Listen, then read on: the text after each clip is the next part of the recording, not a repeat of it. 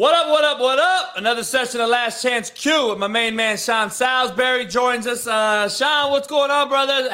Fearless Friday. Happy Friday to you. I know the weekend's ahead of us. Football, maybe some food, a few beverages. I don't know. Each his own. We got a great weekend lined up. Saturday, 2 games. Sunday, 2 games. Big weekend, man. I don't know what else to say. We're going to break down some Brock. Huge. Yep. He's been huge too, man. He leads, and since he's been starting in about 4 or 5 or more statistical categories, he's been lights out, man. Wins, high percentage, plays well under pressure, delivers the ball under duress. I mean, statistically as well under blitz, accurate, overcomes bad plays, overcomes good plays equally as easy. I really like what I've seen from him, and he is a cool story today, real quick, JB, before we get started, and it'll kind of tie in. We can get rolling with this tape soon, get our predictions in. I was talking to the gentleman who works with him and has since the 8th grade, and 8th, 9th grade, I guess, is what it is. And when he was talking to him about that touchdown he threw, 2 touchdown pass early in his starting to Kittle.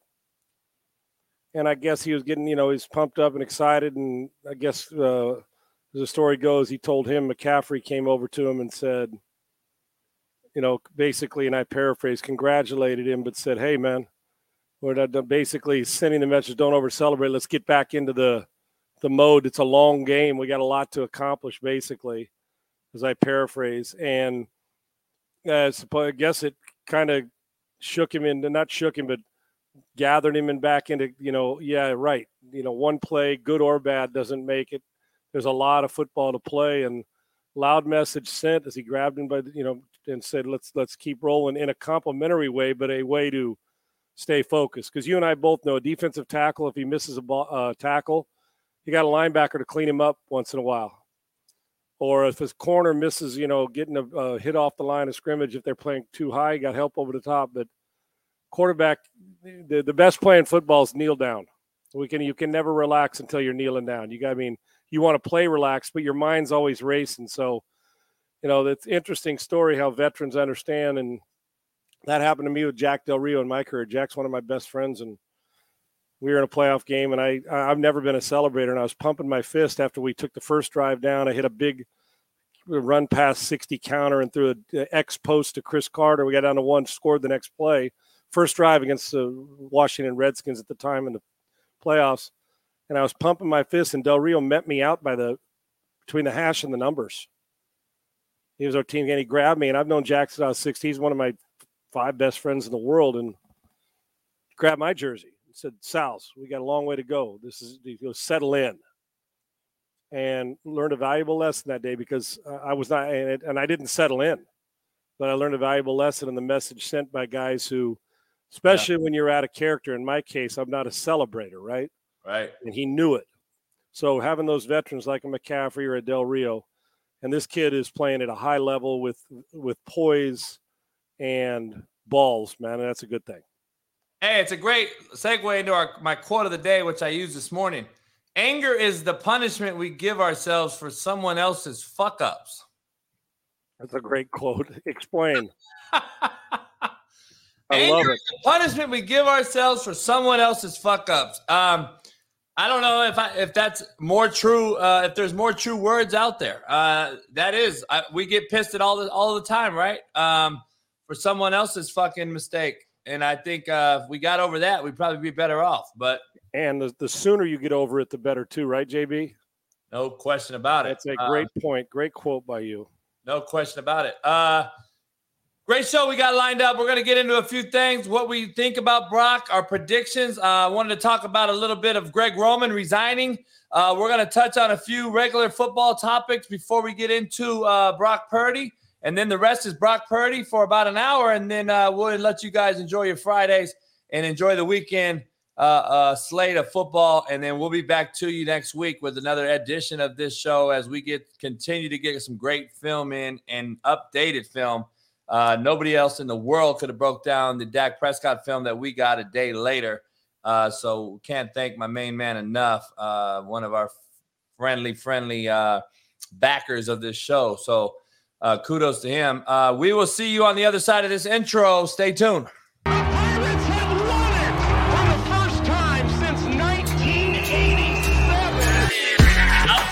I'm back. Let's go. Welcome to Last Chance Q with myself, Coach JB and Sean Salisbury. We will not talk over the amateur or under the expert. It's not only the X's and O's, but it's about the Jimmies and Joes. And it's not just quarterback. We got all the positions, teaching, coaching, laughing, and joking. We're using football terminology so we can get through this faster than we don't want to use these long terms, Coach. We got quick verbiage to get to the point. Last Chance Q with the great, legendary Sean Salisbury. Sean, we got Brock Purdy to discuss, but in the headlines, we're talking Brock Purdy breakdown NFL divisional round this weekend. In the headlines, though, we got, Greg Roman resigned. He resigned, quote unquote, fired. Who knows? We know how the business goes. I got a couple friends, T. Martin, a couple other buddies on that staff right now. And Greg was exhausted, and I don't blame him. I know exactly why and what he went through. He has to be the most innovative play caller in the NFL. I don't mean that he is. I mean that he really has to be every single day when he walks in the office because of what his quarterback can do and cannot do, right? So I think it is a very exhausting thing, Sean, coming up with new schemes, have to break down this opponent every week and know we're going to probably get some fucking bear front, cover zero, and we got to make sure we can beat it without just taking chunk shots with a guy who's not really a passer, more of a thrower in Lamar Jackson. Has to be exhausting, and I don't blame him one bit. Michigan's OC job is now open with the firing of their OC amid some allegations into some email fraud and a bunch of other crap. I have no idea. I haven't really looked into it. Alabama has an OC opening.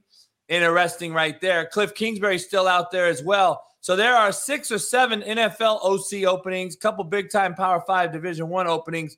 Greg Roman will not have a problem getting a job by any means. I want to let everyone out there know this. But my question to you, my segue into this, Sean, as he resigns and Harbaugh is going to have to make a decision, or is it a prelude to Harbaugh being let go and we're blowing this thing up and maybe we've seen the last of Lamar Jackson? Because this is out there too. Where does Lamar Jackson land?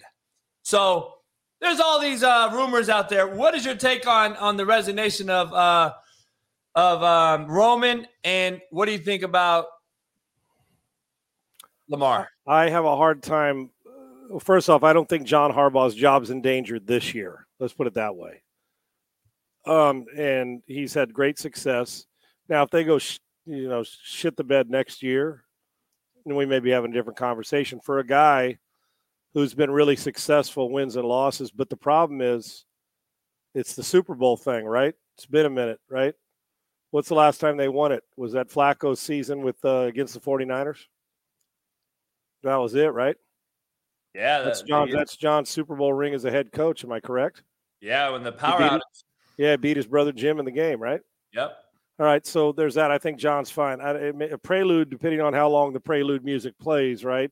Is it a year or what have you? Listen, one thing I do know for the most part, unless your name's Reed, Tomlin, or Belichick, the speech gets old, meaning that it's time. Sometimes change is good, and even with Andy Reid in Philly, it got old as much as he won, and now here he is in Kansas City. I'm first off, Greg Roman, folks. If Greg Roman wants a job as an offensive coordinator in the NFL, there's like 10 of them open. There'll be a couple more depending on who they hire as their head coach. Greg Roman, they'll stand in line for him as a coach. Alex Smith, what he did with him in San Francisco, had him playing at a Pro Bowl level. I believe he's the one who coached Kaepernick to a Super Bowl. He did. And had Joe Flacco. They had Joe Flacco in. Made Greg Roman 180 degrees change in offense. Flacco to Lamar Jackson's.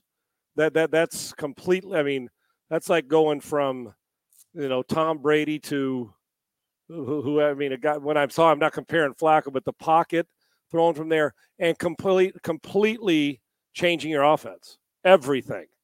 And he did that to success, and Lamar Jackson was the MVP in the league. I understand why Greg Roman's exhausted for a lot of reasons, but I do not believe Greg Roman walked in, knocked on the door, and said, I want to leave, I'm done.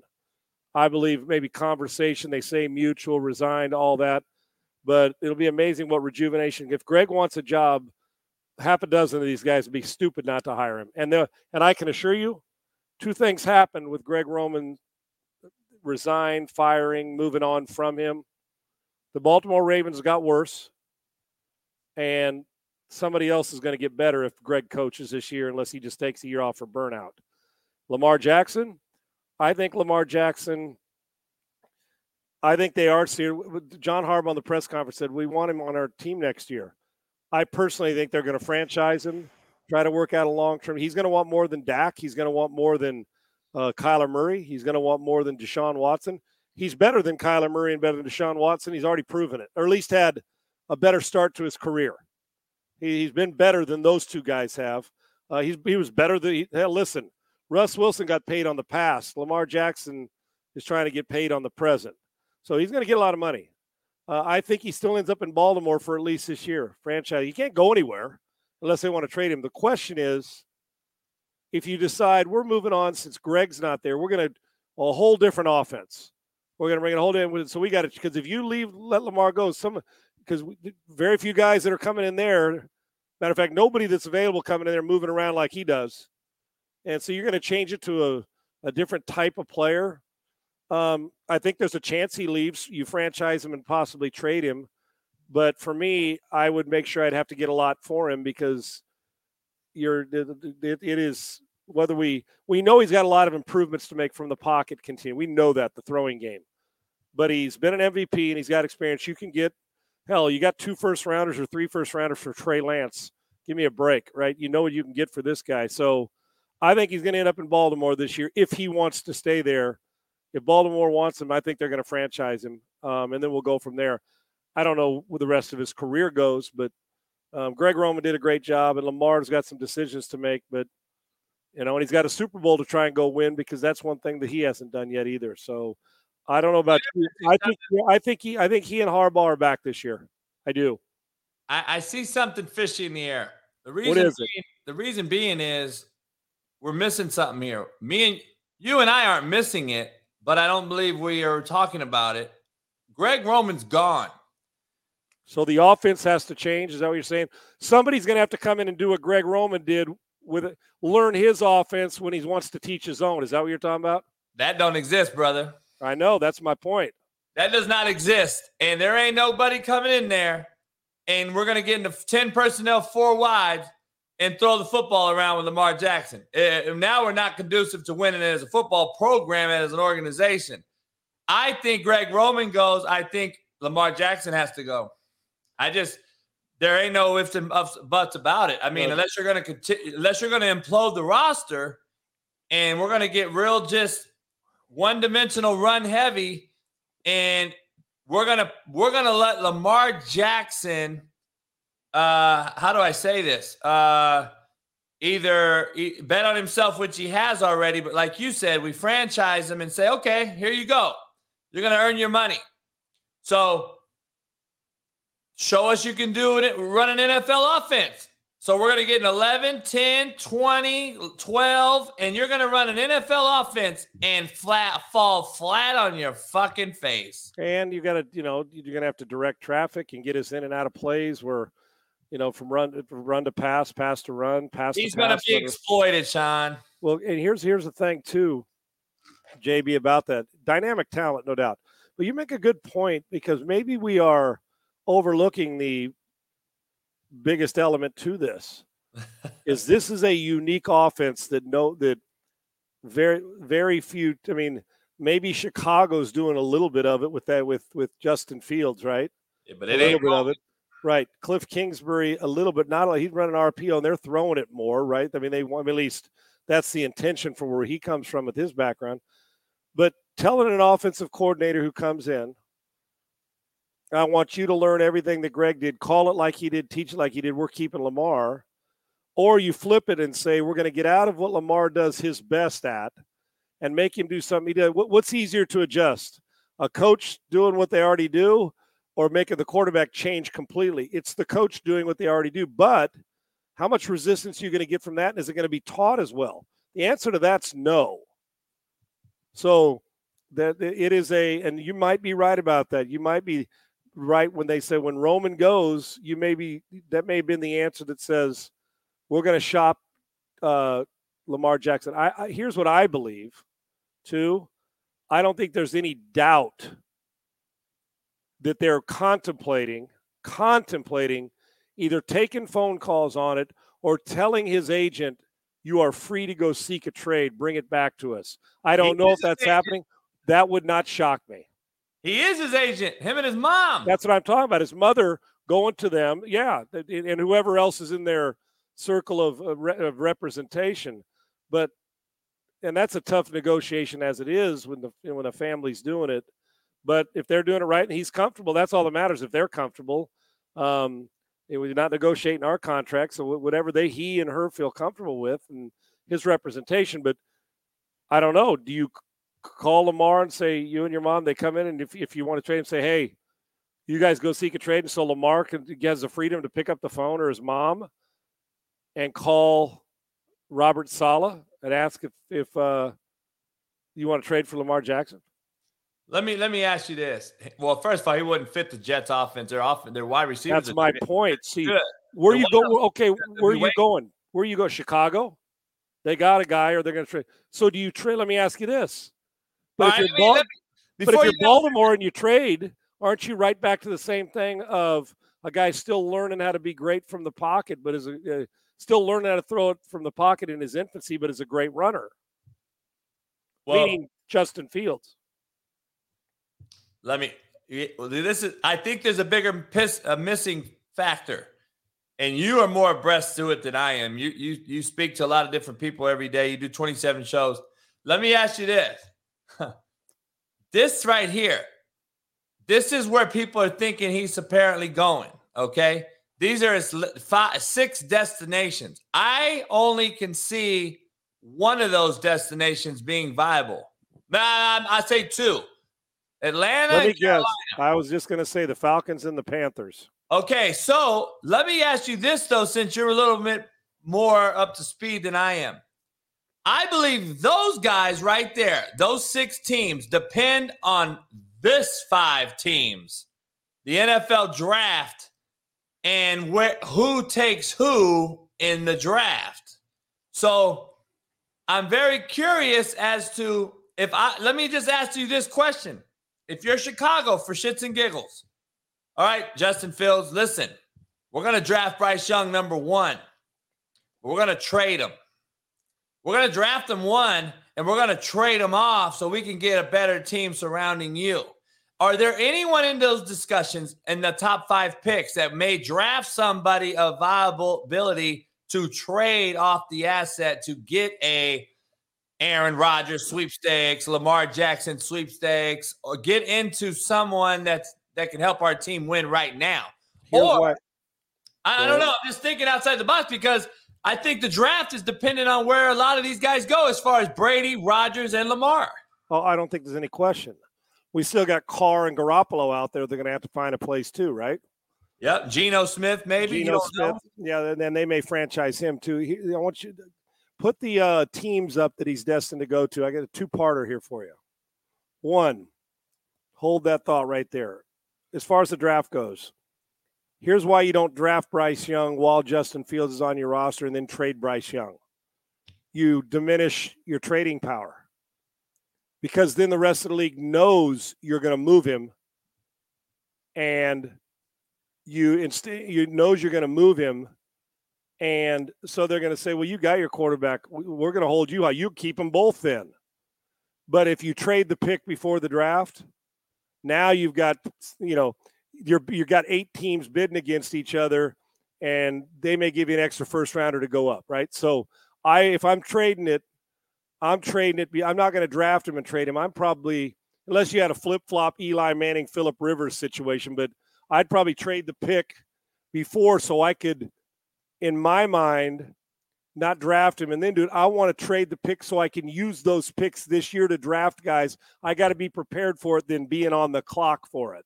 So I would trade before, a little earlier than that, and before that. I wouldn't draft him and trade him. I'd trade him on or before the draft while I was prepared, so I could use those first rounders or whatever you're going to get the picks that I'm prepared for. 2 is you go through this, the Jets. But here, when we say the Jets don't fit the scheme, here's the thing. Arthur Smith's calling the plays in, let me go to number 2, Atlanta.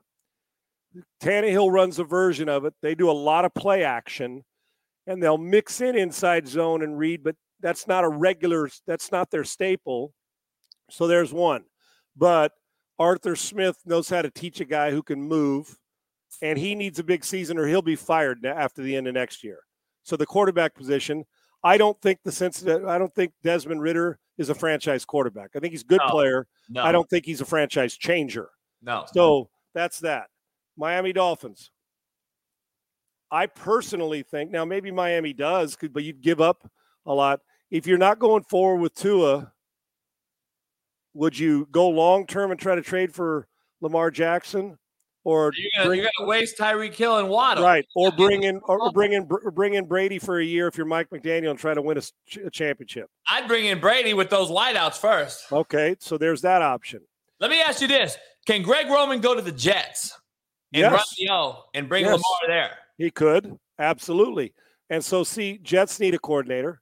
Miami fired their defensive coordinator. Carolina's looking more than possibly for a head coach and a coordinator. The Patriots, let me tell you where he ain't going, to New England. He ain't going there. I'll tell you that right now. And if he does, has New England hired Bill O'Brien yet or anybody like that? I think it's happening. I haven't heard it. Okay, right. So there's been talk O'Brien's going from Alabama to there. But you sure as shit aren't running Matt Patricia back, because I can outcoach quarterbacks for Matt. Matt Patricia's a defensive coach. Let's just leave it at. And I love Matt. Stop it. That they gave Mac Jones no shot last year. None. No. And in the Washington, listen, a couple things, Ron Rivera, they fired Scott Turner, Norv's son. Yeah. So what if they bring in Greg Roman or they bring in a coordinator?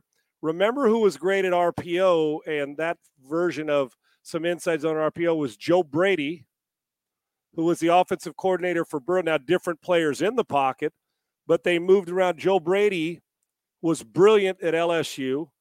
Matt Rule got rid of him halfway through the season because they didn't see eye to eye. Now he's quarterback coach in Buffalo, and they're doing just fine. So there's a handful of teams there. What's it going to take? 3? Are you trading 3? Think what Russell Wilson got. Think what Seattle got for Russell Wilson. Is Lamar Jackson not going to get the same? He's younger. You know what? You get my point. And he's won an MVP that Russell Wilson's never even got an MVP vote in the league. So it's going to command a lot. So if you're Baltimore and say we want to redo this, we can get a quarterback hold, so we'll go get another one. And you're right, then the draft kicks in. Because 3 of those quarterbacks were probably going in the top 7 picks. And right. So, but then Carolina, then you're looking at Washington. If you're Washington, aren't you saying, I'd sure like to possibly trade up and go get one of those cats if you didn't think you could get Carr or Garoppolo or trade for Lamar Jackson. So there's so many moving parts to this. The Greg Roman thing is interesting. I mean, I don't think people give it a lot of thought. If Greg's gone, does that mean Lamar's gone too? But John's already said that Lamar gets to help pick the quarterback coach and offensive coordinator. Just like who else did I see just say that the other day? Kyler Murray in Arizona. There you go. I mean, can we stop giving the fucking kids the keys to the car? Well, I told you all along. I don't care who the player is. Fuck player empowerment. It's unbelievable. Yeah, I've had it. I can't believe it. Let me ask you something. I want to ask you 2 more things before we get to the film. This stands out to me right here. MCDC, we all love him. He went 9-8, and the narrative is he's coach of the year candidate. Jim Caldwell went 9-7. He was fucking horrible. We had to get rid of him. There's a narrative here, and it ain't.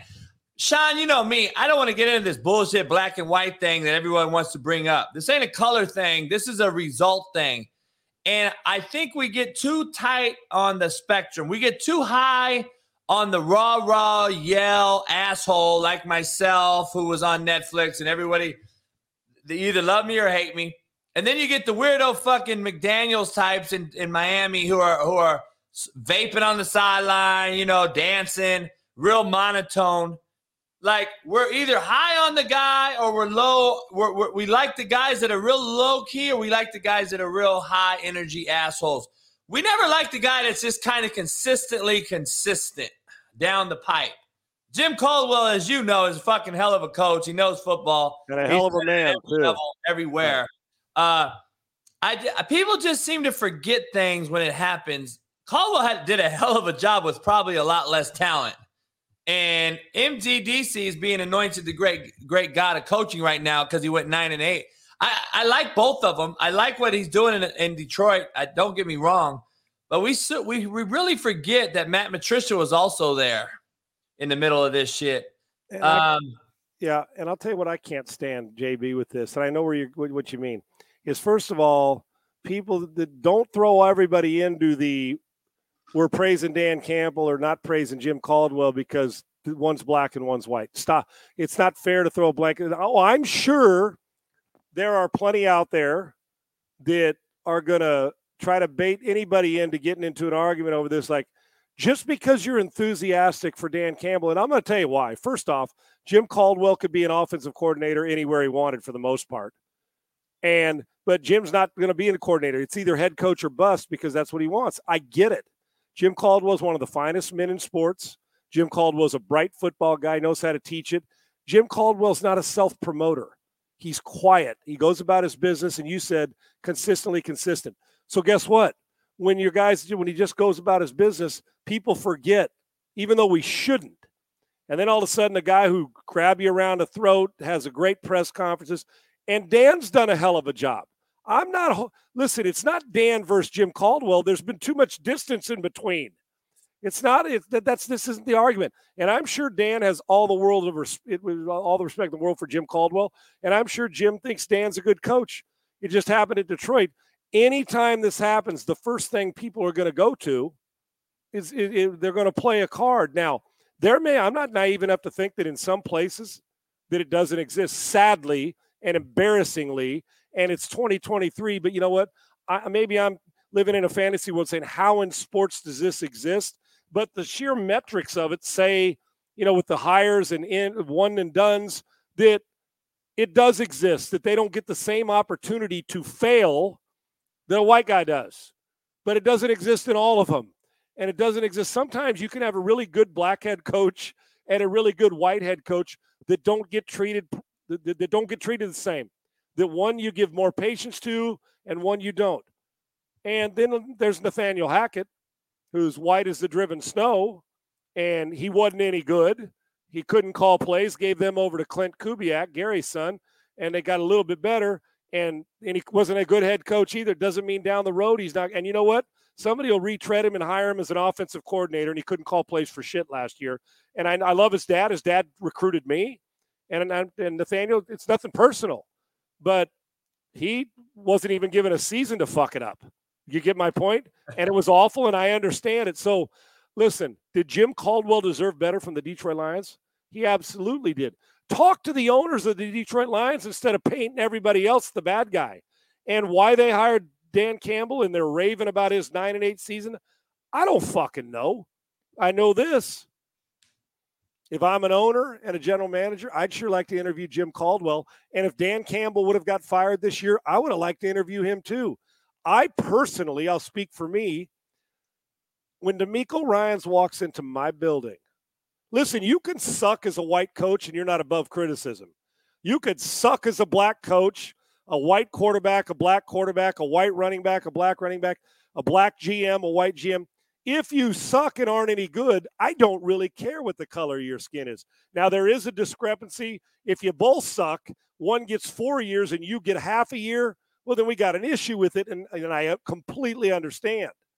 But to me, when DeMeco Ryans walks in the room, if I'm doing the interviewing and Mike Kafka walks in, I don't really give a fuck. I'm hiring you because you're a quality human being. Right. You know how to raise the building and make it better. We can win, and you're a quality guy who's the values in the building, and you don't just maximize your players, you maximize the entire building. and there's respect and common sense.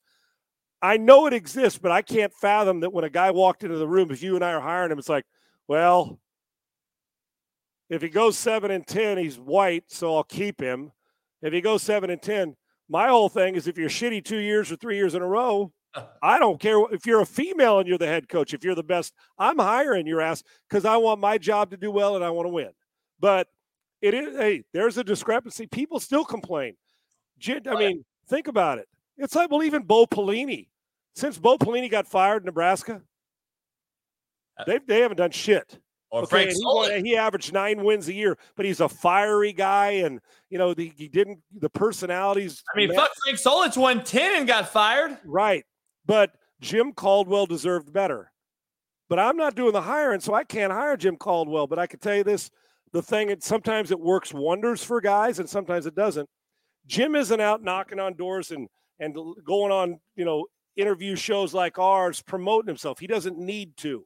The problem is, some owners and that are looking for a guy, and don't get fucking fooled in a meeting.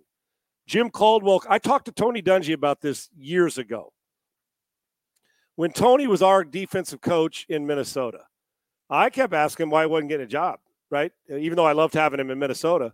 He goes, Sean, you know what? And he just stayed the course. He goes, eventually, hopefully it'll show up, but he is not a table pounder. When he was the coach, he wasn't. He was a defensive coach. He just wanted his actions and the way he treated people as a coach and how he coached them to get to the job. And he finally got it, and you saw the result. He's in the Hall of Fame, okay? But I can't, having to wait, and then you get your opportunity. You may get a year in some cases, and some guys. And then there are some guys, the retreads, keep getting job after job, and you say, I understand what people. Well, dude, hadn't that old white dude been hired 5 times with the same result everywhere he goes? I get it. And I hate the black and white. I hate it, JB, and I know you do too, because I don't see it like that. But unfortunately, the visual for some, and I get the optics look shitty, and some may very well do it because that's the way they are. But Jim Caldwell's a hell of a human and a hell of a coach. But for to answer your question about the difference is, and I don't want to say Dan's a self-promoter, but Dan grabs the room by his throat when he walks in, right?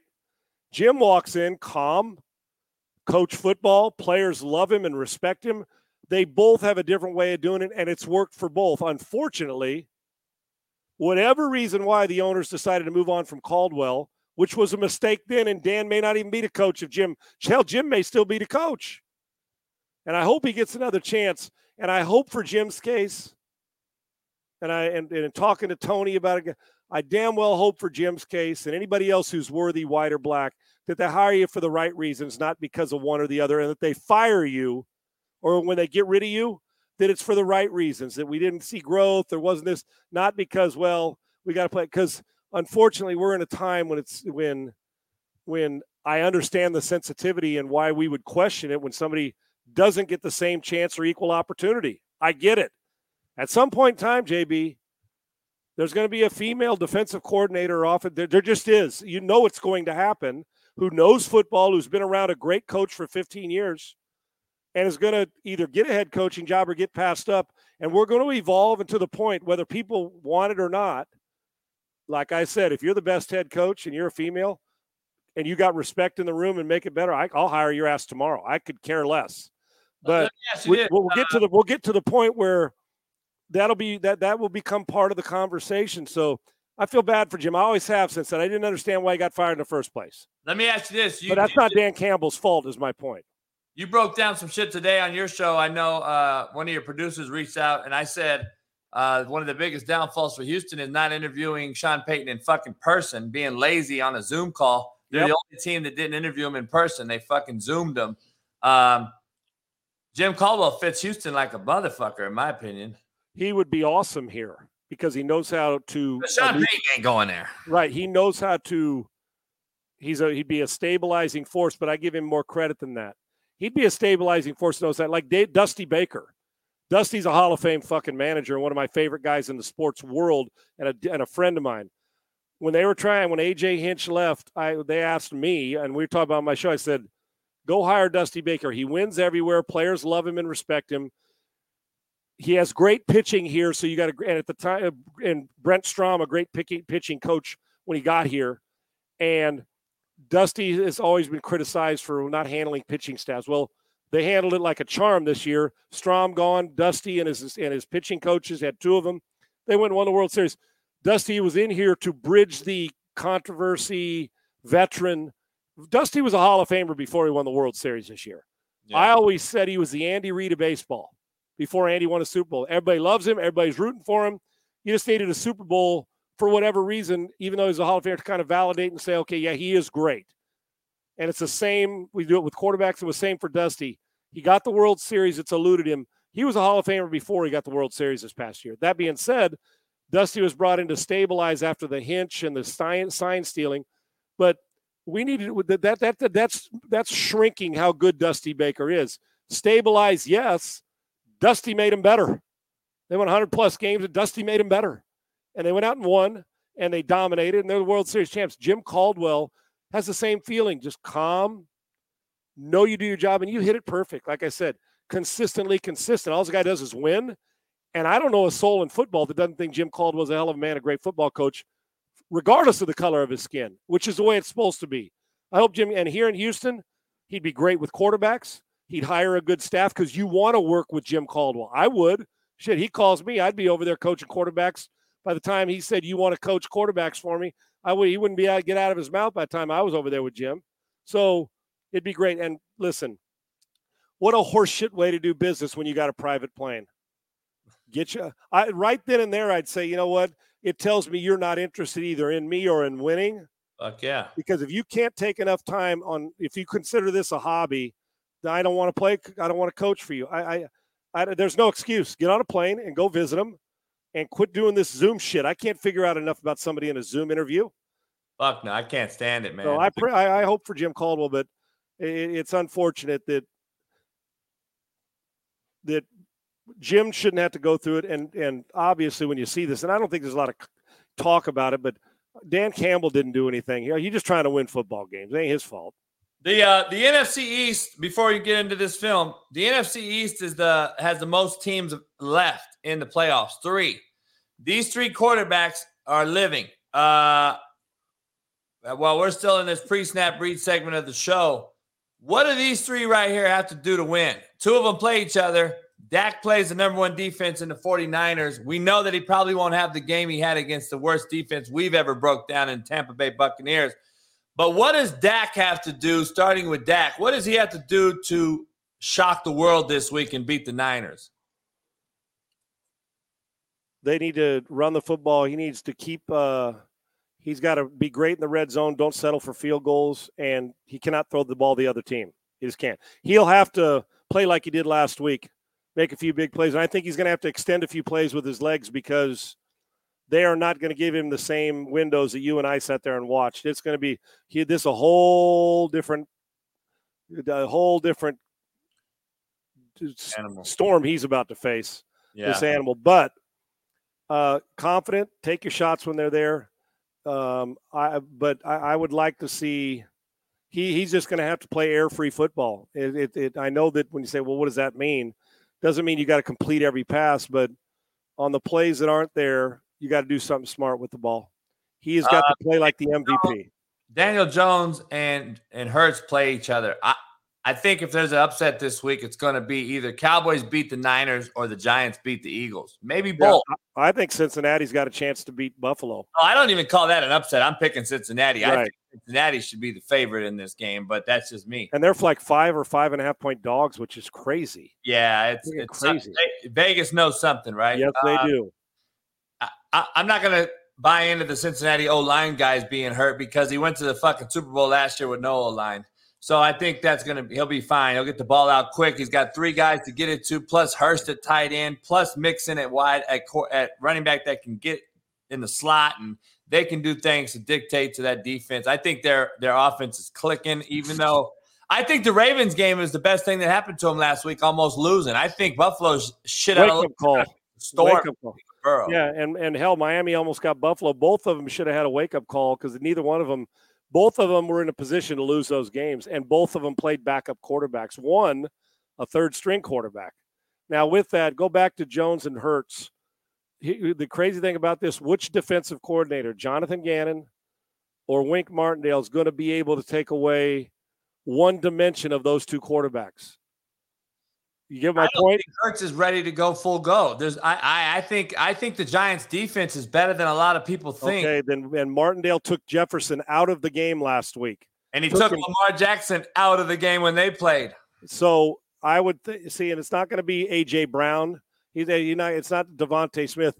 He is going to do his way of taking somebody out of this game is, and you got to deal with Miles Sanders, is if I go into this game, if I come out of this game and Hurts beat me with his arm, and he's a good passer, he had a hell of a year, MVP type year, I'll live with that and tip my hat to him. If Jalen Hurts rushes for $130 on me in this game, then you don't deserve to win. I got to take away his inside zone read to get to the edge away. I have to. If he beats me throwing it consistently for 4 quarters, shit, I'll live with it. I'll just say he's better than we are. And the Eagles are friggin' really good. But if I come out of this game and he's thrown for 240 and ran for $127, yeah, we're fucked. Then Wink Martindale didn't have a very good game. I look for Wink Martindale to do everything he can to secure the edges from Jalen Hurts and then say, go ahead and beat me. I'll find a way to roll coverage to one of these receivers, A.J. Brown. We'll deal with the other one, and I'm going to let you see if you can get through all your progressions. You're not beating me with your feet this week. All right, so Brock Purdy, we're gonna watch this film. Give us a little precursor to what you think about him so far. We're gonna kind of get into him. What you think, and I guess your expectations. I don't have a lofty one. We both agree he's better than Trey Lance and Garoppolo moving forward with this roster. That doesn't mean to me if they lose this week or even in the Super Bowl, that it doesn't mean to me that he's not either benchable for Aaron Rodgers or a Tom Brady for a year to learn, because I can easily see we didn't get the Super Bowl. Brady and Aaron Rodgers are available. We're gonna go get them, and you're gonna learn from one of these guys. I can see that happening, Sean, very, very easily. But if Purdy is the guy, they got to trade Trey Lance. They got to get rid of Garoppolo and either bring a guy in or draft a guy again and get a veteran backup. There's a lot of shit that goes on. What do you like out of this kid that you've seen so far? And please explain. Purdy, the jury's still out for me. I think he's surrounded by the best talented roster in football and the single greatest play caller for what he has. What I mean is, I don't believe he's better than Andy Reid, and I don't believe he's better than Dable. What I do believe in Shanahan is that he does the best for what he has, meaning he's got Debo and Ayuk and McCaffrey and Kittles, and he does the things with those guys to really fuck with defensively scheme-wise, because he don't have the outside true wideout like old Julio Jones or Devontae Adams. He doesn't have that stretch 9 guy. He's got to do a bunch of misdirection, float motion, a lot of shit with these other guys. And I think Purdy's the best fit for that. I'm worried about Purdy getting behind, Sean. If Purdy gets behind, I think his asshole's going to pucker. Okay, and you and I see the game of football really, really similar from all our years of playing and studying. There's a few layers to this. One is Kyle Shanahan's the best run game, window dressing, run game designer on the planet. You never stop him. You may be able to slow him down, but he creates deception in the run game. And they only run about 5 or 6 run plays, JB. You and I both know it.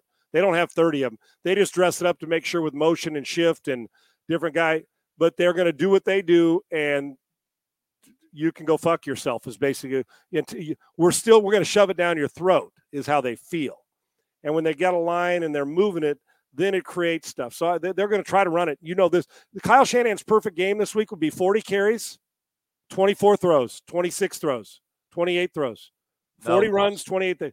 He would love it. That's what he does. But he is a great play caller and run designer and, quite frankly, a game designer when he's got a quarterback that he can do stuff with. All right, here's how I feel about Purdy.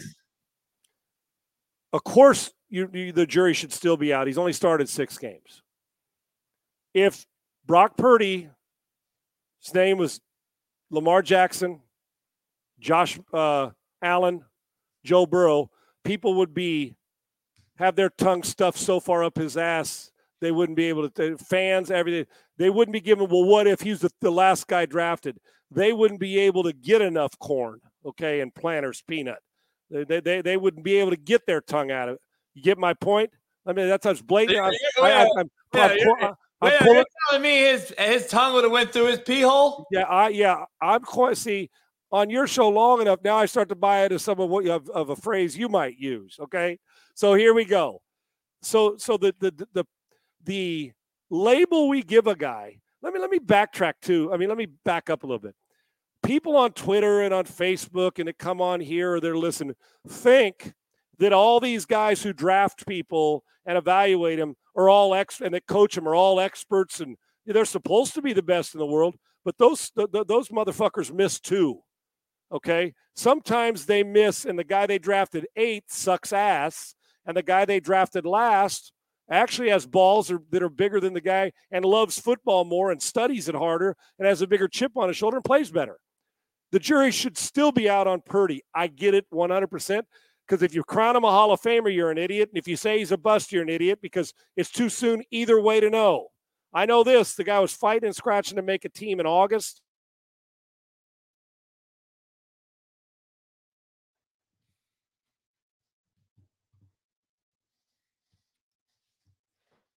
I lose you? Oh, I think I lost Sean. Let's see him get back in. Yeah, I'm with the Purdy. I got to see Purdy. We're going to break down some Purdy here in a second. But I don't know, man. I don't know if I'm a believer in Purdy yet. I'm not a believer. I got to see a little more. But we're going to see. We're going to see. Sean will get back with us here. Let's see.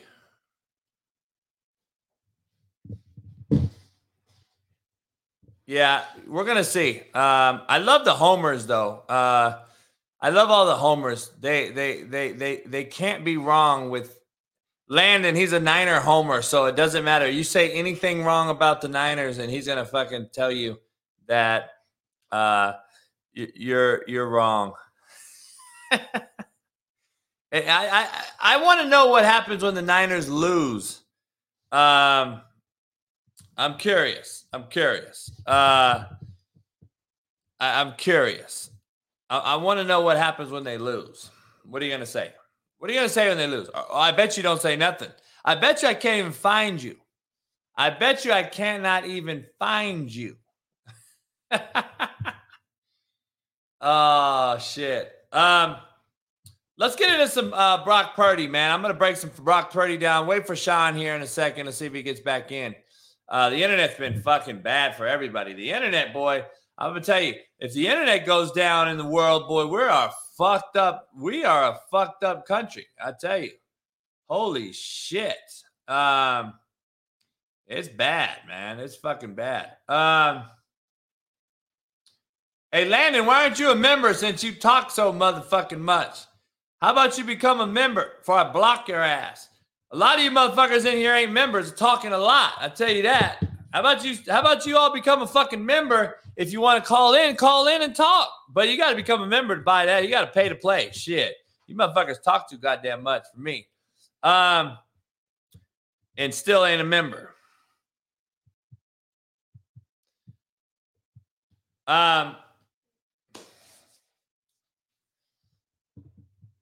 Because we had to take it down, Jimmy Robinson. What do you fucking think we had to do, homie? Did you hear what he said? You fucking know that they would have canceled my whole fucking show if that shit would have came out. Are you kidding me? Come on, man. Why the fuck would you ask that question, Jimmy Robinson? Like, you really think that that's not going to be a fucking a cancel fucking culture thing? Get the fuck out of here. You already know. Why would you even ask that question? Why would you have to ask that question? I'm curious.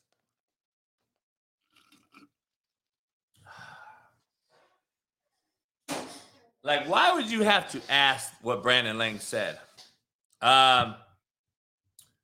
I mean, come on. Sean lost power at his house. So, yeah, Brandon fucking lost.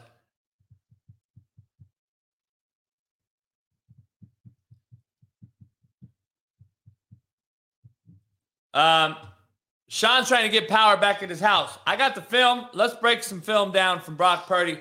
And then if Sean joins us, he'll join us back. And then we'll get it cracking.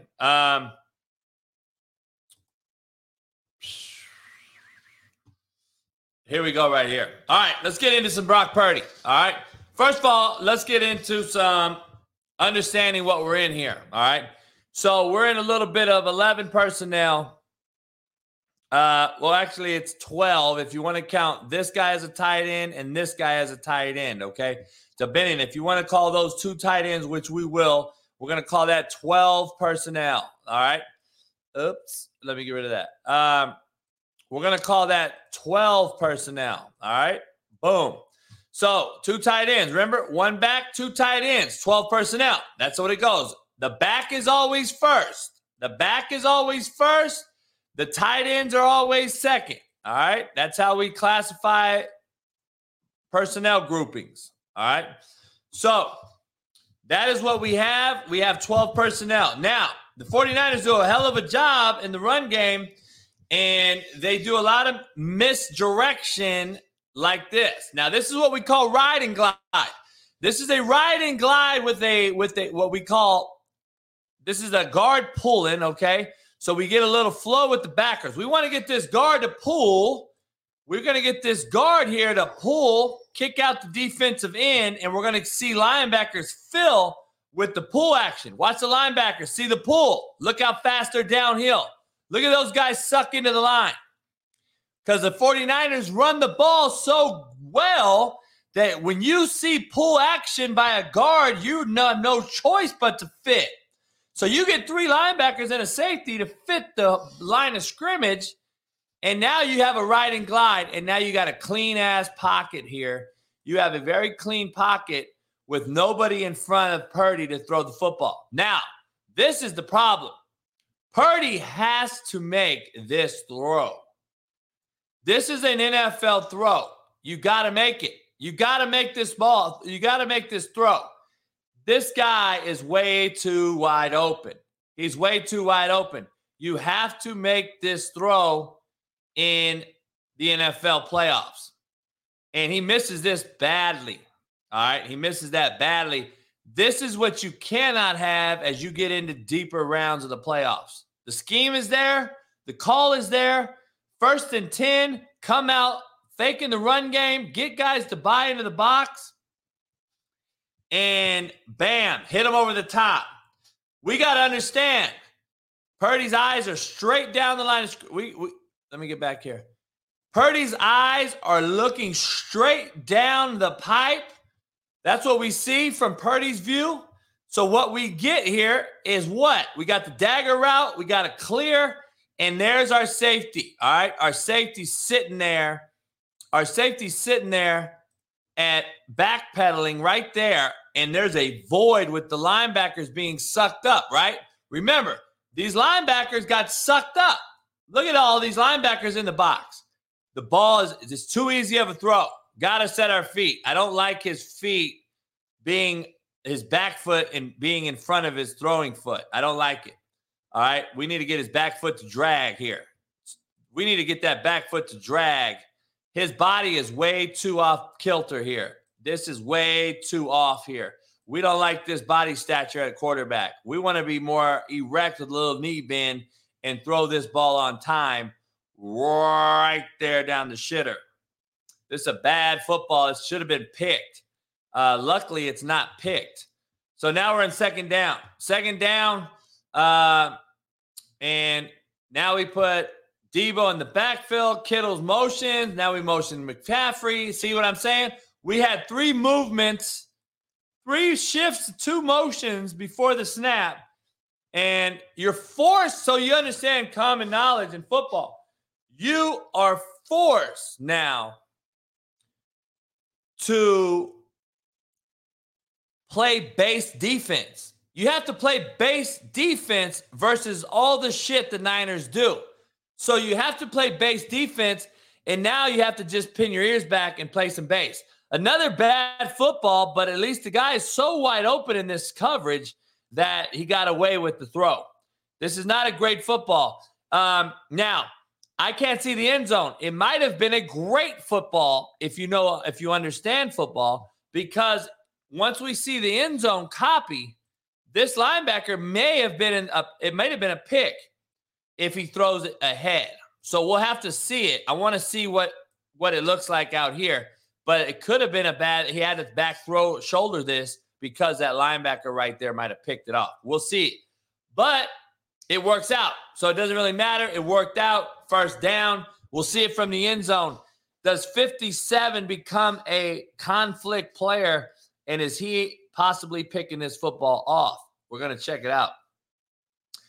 57, yeah. He either has to throw the ball there or he has to throw the ball here, all right? You got to throw one or the other. But for you to do this, just so we're clear, this quarterback and that receiver have to be on a hell of a same page to understand that guy is the conflict player. You better throttle down in this void before the linebacker so I can get you a back shoulder ball. If not, I got to throw the football here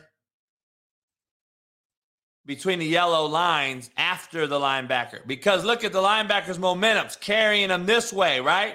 So we can throw the football here, but Devo has to understand, keep working, or I'm throwing the ball right now. So you got to understand where he threw the window, or Ayuk. You got to understand where the window is, and you got to be on the same page as the quarterback here. So that is a good job by him, settling it down in the window. Now we're back into some 21 personnel motion. Now we motion back to 21, toss the football. They break it with McCaffrey or with Devo in the backfield now. You got to account for Devo in so many ways. If the Cowboys defense can show up, you're going to have an opportunity to eliminate something. You have to eliminate something. Are you going to go after McCaffrey? Are you going to go after Devo or Kittles? 49ers present a lot of problems, and I just don't know how it's going to work out. All right, here's another ride and glide, similar to what happened earlier. Now what we have is some counter-action boot, all right? So our counter-action ride and glide. So now we're getting the guard pulling, boom, and then the F. This is F counter action. So we're getting guard and fullback action, okay? So we got that. We got that. We're going to get the ride and glide. We're going to get all the linebackers to suck up. And here is the guy that can stop the football play. He's nowhere near stopping Kittles.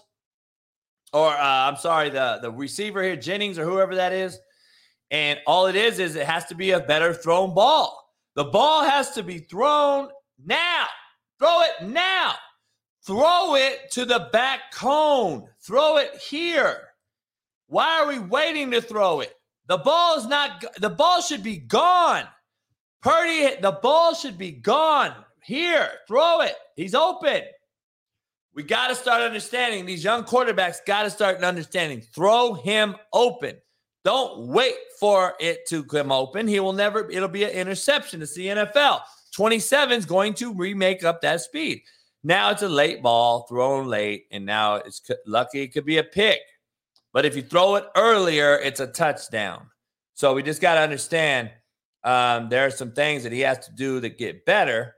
But at the same time, that ball needs to be thrown. Throw it now. Throw it. Wait, what is he waiting on?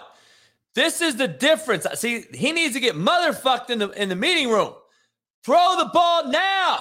What are we waiting on? The safety's in the fucking middle of the field. Look. He's a non-factor. This is the only guy we're worried about. Throw the ball to the end zone. Back cone right there. Touchdown. We got to get better at throwing the ball early, anticipatory throws.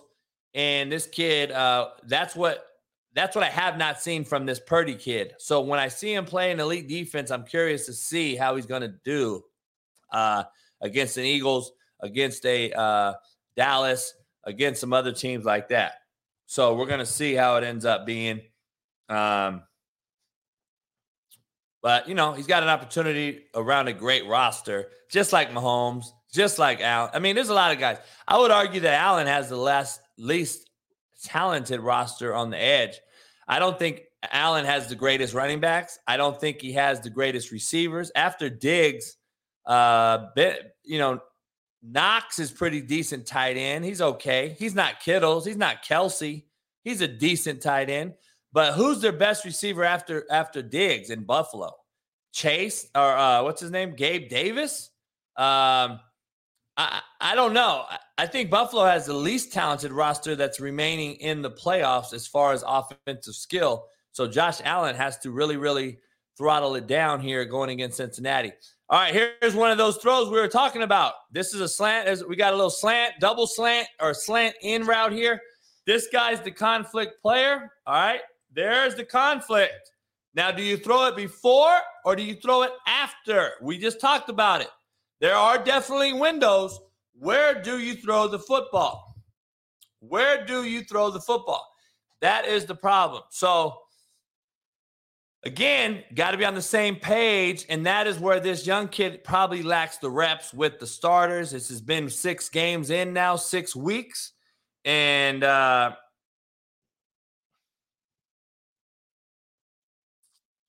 so that's just what it is. I think, see, you got to wait. See, wait.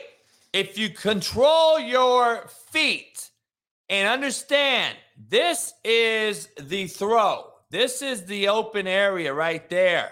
Let him clear. Let him clear.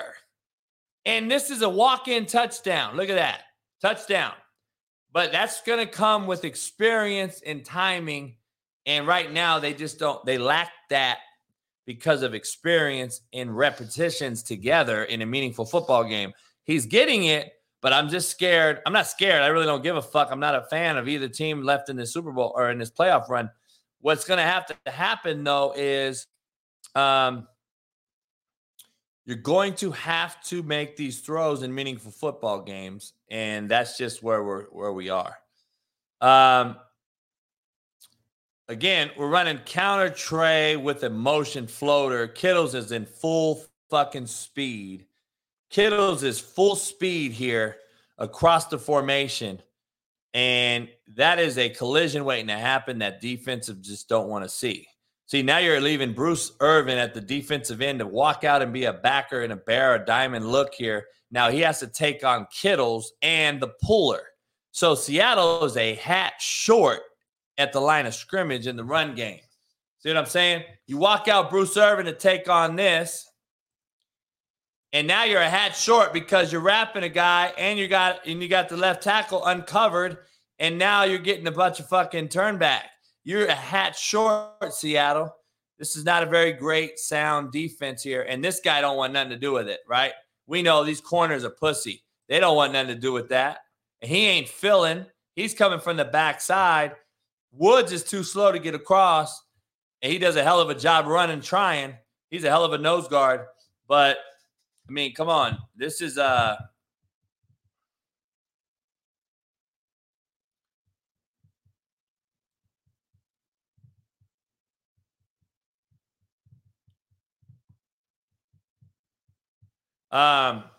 it's a big gainer. Big gainer. Sean's internet's down, man. So he's kind of getting fucked over at his house. He's pissed off like I was. These internet companies control our world, man. Let's get into another one. 3-0. This football game is still a football game. This was still a great football game, by the way.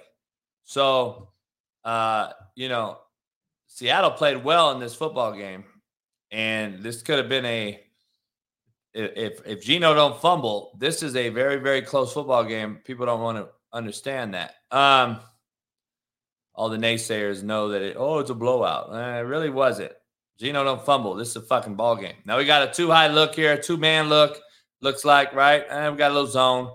We got a little zone here. We're going to roll, rock and roll. Yeah, we got a little quarters look to the boundary. We got a little two-man to the top, all right?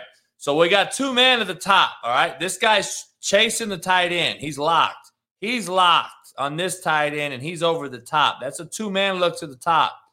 To the bottom, we got a little zone look. He's quarter dropping. He's belling out, and he's sitting there over the top. And that is a little bit of a quarters look down here. So we got quarter look down here. We got two-man up top. And that is a great job by Purdy being patient, checking it down to our back. That is actually very, very good football by Purdy. I'm very impressed by him not trying to take the bait. If he's unaware, he got cloudy. He doesn't like the coverage. He doesn't like it. He doesn't like it. We're covered. We're covered. We're covered. We're covered. Take your back. Great job. Take what the defense gives you. Take what the defense gives you. And that is great football.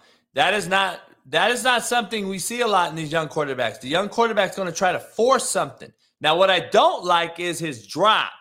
See, his drop, he's giving away a lot. If I was scheming against him, I want him more down this pipe right here. He's drifting left. I don't know why. I know why, because his first step of his drop is behind his front foot. That's number one. So when you step back like that, your first foot should be back. His first foot should be back here. He's stepping in what we call the bucket. We don't want to step in the bucket. He's stepping in the bucket, and now he's getting behind his front foot, and now he's way left. See that? We want these feet deeper and more vertical and staying together more. He is now behind his front foot, which is taking his drop way left. Look how left he is now. Look how left he is. Instead of depth, where she should be here, now he's left and he's sitting here. Now you can run it, but this is not a sound drop. I'm glad he's lucky that this ball doesn't get batted at the line of scrimmage. Purdy's not a 6'6" guy. So let's get some depth straight back so now we can see the field and we can hit the back in stride. See how he's almost getting hit here, and he has to jump throw this because his drop is so bad. I want to see Purdy get a deeper drop, vertical, straight back, so we don't get balls batted at the line of scrimmage, and he can see the football field in totality. That is just quarterbacking 101. Nobody has the boot. Nobody has the quarterback here. Everybody's coming off the edge because Purdy doesn't run much. Look at that. Look at that. Purdy could have kept that football just like Dak did against fucking Tampa Bay. That's a walk-in touchdown. There is nobody out there. So that's something they're going to look at. Same thing that Dallas does. A lot of these defenses don't account for the quarterback that doesn't run option. If they don't run option, if they're not playing a Lamar Jackson or Justin Fields or one of these, they really don't give a shit about the pro-style quarterback. They will not defend the edge. And you can fake these boot nakeds and walk in the end zone in the NFL nowadays. Purdy does a great job here. Again, his feet are very sporadic. He doesn't really have a settled drop. See, his feet are very loud. He's very, very unsure with his feet, where he's going. And now he's throwing the football with the jump. Like, that's a hell of a – he's leaving his feet to throw the football quite often. But he makes plays. He's improvisational. He makes plays with his feet, but his arm ends up making the play. His feet extend the play for his arm to do the work. Just understand there's a big difference. I do not like the ball security. I don't like one hand on the ball. I don't like that. He's going to come off the edge here and strip that ball.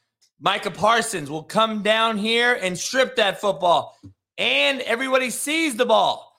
And you're very vulnerable. Get two hands on the football in the pocket, quarterbacks. Young quarterbacks out there watching. Two hands. I want the ball here. Two hands on the football.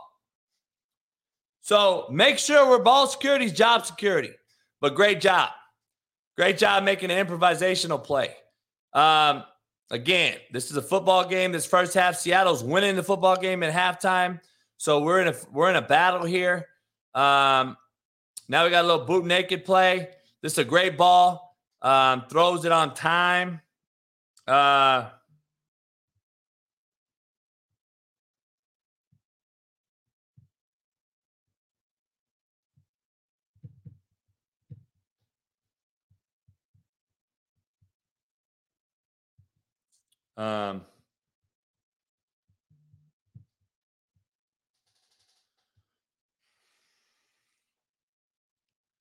Great job. Get his hips around. I want to see a little pop. I want to see that hip pop a little faster, though. Pop the hip. Pop the hip. But, he doesn't have a big-time arm, so you got to anticipate throws early. So that's a great job. He throws it out early, and he gets it ahead of everybody. And,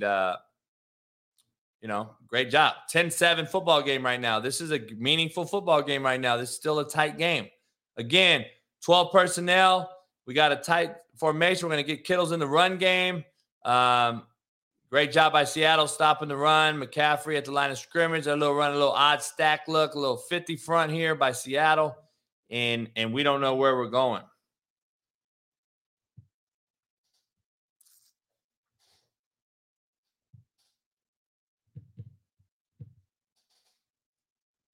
He wanted to check it down here. Takes off and runs. Gets what he can. First down. Great job here. Trying to high step it, little swag on him. See, that's what I like about Purdy. He's got a little swag to him right here. Got a little swag.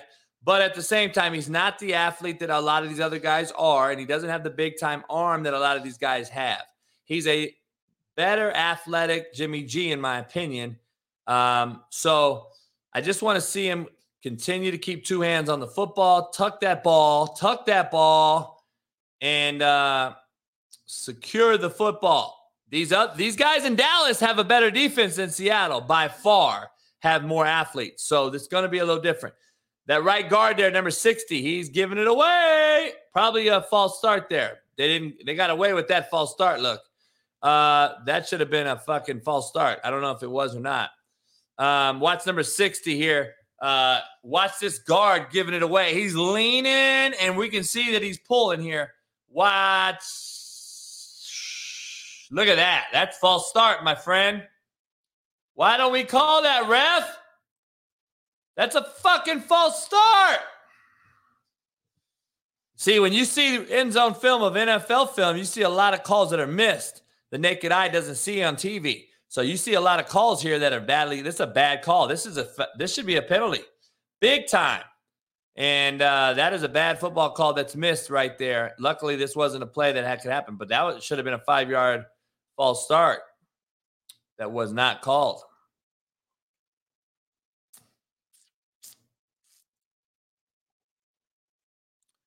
Again, check it down, man. Purdy he's a check down king. Don't be bored making a simple play. Don't get bored. Sean says it all the time. Don't get bored making the simple play because that will lull your defense to sleep. Your defense will get tired of and then they'll start to rally, and then you hit them over the top on a big play. But don't get bored taking the simple play. Give it to that big motherfucker right there. That dude will get you yards. And you don't have to do much, quarterback. Just get it to him while he's open. Let him do the work. Be efficient. Take what the defense gives you. Here we go, a little 21 personnel. Great job. It's a little fake toss look. They're going to try to fake the toss with the hip. Fake the toss. We want to see Debo get his arms up there. Debo, get your hands up there like you're going to catch the football. Be an actor, Debo. Show your hands. You'll get them to go even more. And now you got this window right here to throw the football even cleaner. Even a cleaner look. Debo, you got to be an actor. Everybody's expecting you to get the football, Debo. Become an actor. Fucking put your hands up like you're catching the football. You would have got everybody down there. And this could have been a bigger play. So, again, they moved Debo to the backfield. They put McCaffrey as receiver. Again, great schematics by a coach who understands how to use his personnel in multiple ways. This is a great job. Seattle is not expecting this play. They're thinking it's toss. I want to coach the details, though. If we're going to be this good as a play caller, let's get to being this good as a coach. Show your hands, Debo. That's bad coaching. Get your fucking hands up like you're going to catch it, and you'll see this entire defense fucking going over here. Let's get our hands up, Debo. When we have this opportunity, make sure you're the best at it. Show your hands, be an actor. This could have been a touchdown. The little things that a lot of you don't understand or don't see, you get it right here on Last Chance Q. Sean Salisbury and I break it all down. Short, fat, skinny, and tall.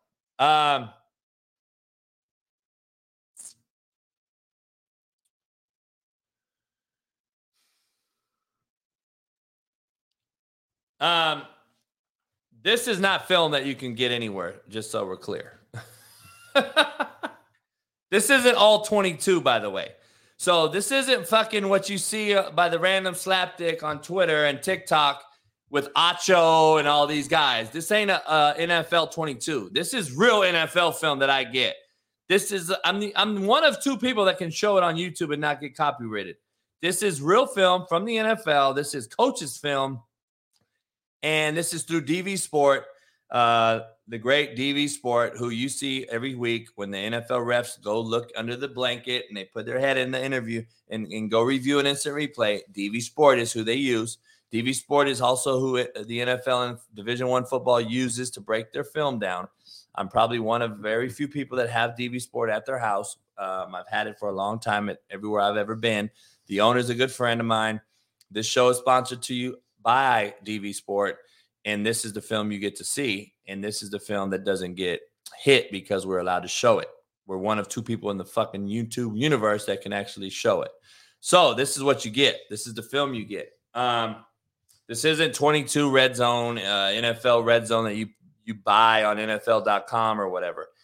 This is not, you're not going to get this film. You could get your all 22 and stuff, but you're not going to get the 3 camera angles that I have here. So,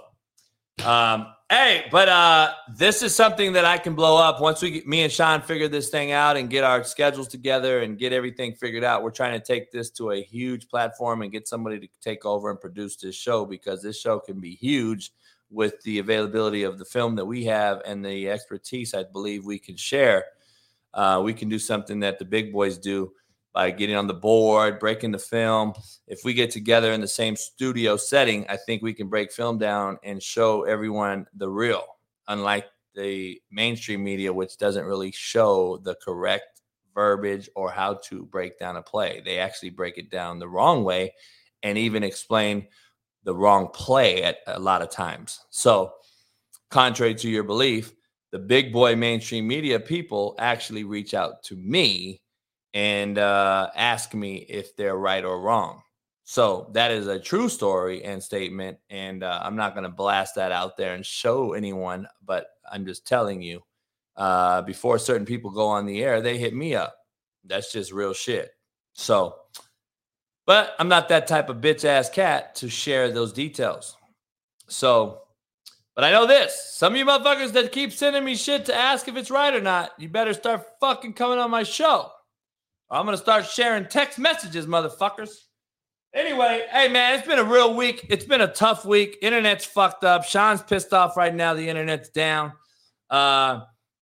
We got a lot of shit. Internet's fucking everybody, man. It's been bad weather all over the country, so I'm glad you bared with me, man. I got a Whitlock video that's out there. Pac-Man Jones video clips out there we put up. This one, Dak Prescott breakdowns on my channel. Today's show's on there. We had to re-edit it, obviously cut out some things that were said. We had to cut those things out. We don't believe in putting that shit out there. That's not something I want to put out there. So we had to cut that video. And you know me, I love freedom of speech, and I wish we could talk cannonly all the time, like mostly that I do. But, you know, nowadays there's certain words you ain't going to be able to fucking say. Even my ass can't say. I can say them, but you know damn well my Instagram's already been disabled once again, and I don't even say shit on there. So you know damn well I don't want YouTube to ban me. So anyway, I don't want to get it banned for the simple fact that you guys come in here every day and watch the show. So I don't want to be selfish either and just like say that I'm this big dick fucking slanger that I just want to be an asshole. And I don't care about me. I'm going to say what I want to say. Well, then my show gets banned, and then nobody gets to come in and watch it either. So I don't want to be ignorant and too prideful either. So I appreciate all you guys hitting the like button, subscribe, become a member. If you're not a member, become one. Become part of the Discord, Slap Nation, the coaches crew. You can get that for another $1 if you're a member. If you're not a member, it's $2.99 a month. You can get into the group chat with us and talk to us all day, every day. Short, fat, skinny, and tall. We do it all. So, hey, man, I appreciate all you guys, man. And I'll see you guys tomorrow. All right, I'm sorry, Monday for Menace Monday. Zach Smith joins us. We got a great lineup we're working on to get out on the show next week. Alex English, NBA Hall of Famer, legendary Alex English. I've been talking to Alex. I didn't know he knew who I was, man. I'm very humble that one of my heroes growing up, Alex English, knows who I am. He's willing to come on the show. Can't wait. Joker just broke his Denver Nugget record with assists. If you don't know any history about sports, I know all things short, fat, skinny, and tall. It doesn't mean anything with a ball. I know about it. Alex English record was broken by Joker the other day. So I'm going to ask Alex English about that next week when he pops on. And then we'll get back to the norm and have another great week. Hopefully internet stays up. And you guys enjoy your weekend. I'll be playing poker this weekend, watching football. Steve Kim's going to come by. We're going to have a lot of little laughs and drinks, of course. And, hey, man, it's been a tumultuous week. But you know what? You got through it. And make sure you pound the like button, subscribe, become a member. And I'll see you guys next week, man. Appreciate you guys. I got the Bengals, Joe. I got the Bengals. I got the Giants. I'm going to rock with the Cowboys. And I'm going to go with Jacksonville to cover. And Jacksonville may shock the world. Brandon Lang thinks since Kansas City's going to blow Jacksonville out. So, hey, it is what it is. We'll see. But, hey, I'll talk to you guys on the other side. Steve Mack, holla at you guys. Peace in the Middle East. Hey, don't be a slapdick, don't be a fuckstick, and definitely don't be a shitbird. I'll see you guys tomorrow or Monday. Peace. The last chance cube. Let's go. And I just cannot wait to bring over 60 years of knowledge and experience to not only the novice football fan, Sean, but to the veteran football coach as well.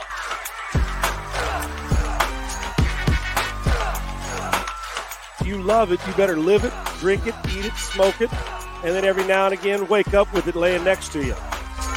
The premier football coaching show on the internet. I've looked forward for the longest time to be with somebody whose energy and knowledge of football and teaching and no nonsense, but understands the old game, the in-between game, the new game, and combines them all.